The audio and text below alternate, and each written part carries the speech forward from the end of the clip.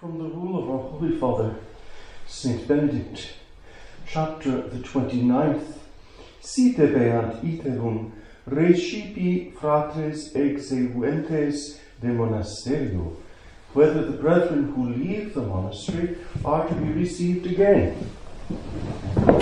If any brother who through his own fault departeth or is cast out of the monastery be willing to return, let him first undertake to amend entirely the fault for which he went away, and then let him be received back into the lowest place, that thus his humility may be tried. Should he again depart, let him be taken back until the third time, knowing that after this all return will be denied to him. But thou, O Lord, have mercy upon us. It does sometimes happen that monks, like children, run away from home. It's an old story often recounted by the Desert Fathers.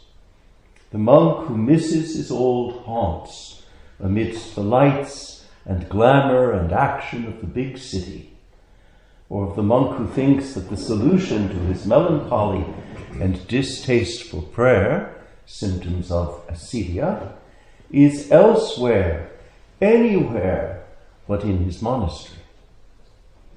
More often than not, the monk who runs away from the monastery after coming to his senses in the world wants to run back to it.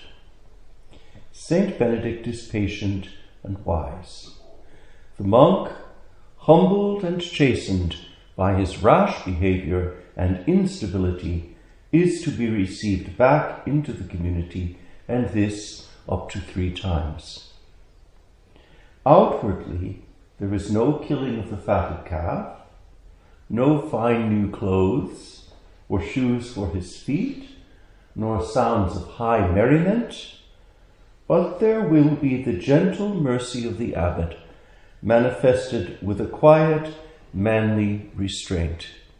And there will be the charity of the brethren, who recognize in their wayward brother the runaway in themselves, and are moved to compassion for him. The returning brother is welcomed into the lowest place. Why? Because grace in abundance always descends to the lowest place, like the water that flows from the mountain tops into the valley. By putting the brother in the lowest place, he's being put into the most advantageous place, because that is where grace flows down. After 3 episodes like this, however, St. Benedict would have the abbot help the runaway brother to understand that his comings and goings are not helpful to himself, nor are they good for the community. He will need to make a final choice. And if that choice is for life in the world and separation from the monastery, the abbot will ratify his choice. The necessary canonical procedure will be followed, and a new chapter will begin in the man's life. There will always be men who love the idea of monastic life, but who for one reason or another cannot adjust to living it day in and day out. Such men can go on to live holy and fruitful lives in the world, but they must keep in mind that the nostalgia for certain aspects of monastic life does not constitute a vocation to it.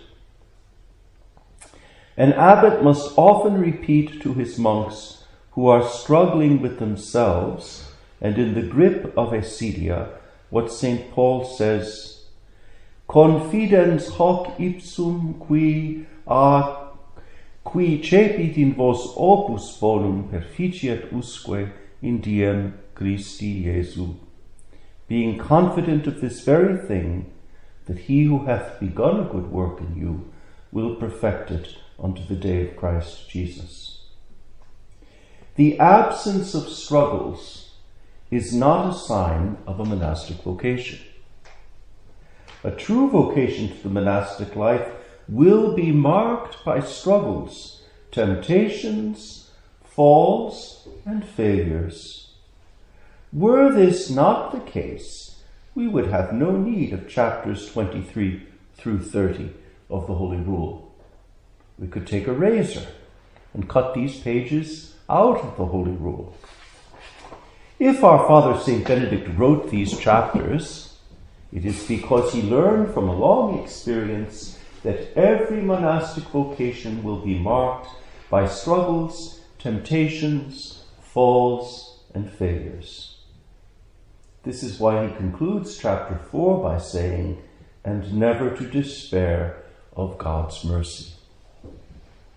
A brother asked me once if one could lose his vocation. The short answer is yes. One can squander one's vocation by misusing or neglecting or not treating with respect the instruments of good works in chapter 4. In other words, stop doing what a monk does, and over time you will lose your vocation. You will wake up one morning and discover that you no longer think as a monk thinks, and are no longer what a monk is. It is precisely to prevent such a disaster that St. Benedict gives us chapters 23 through 30, Penitential Code. A man who runs away from the cloister is sometimes called an apostate. The word apostate means to stand apart from or outside of or against that in which one stood. It refers to one who falls away from that to which he had given his loyalty. One does not apostatize overnight. It happens very slowly and by degrees.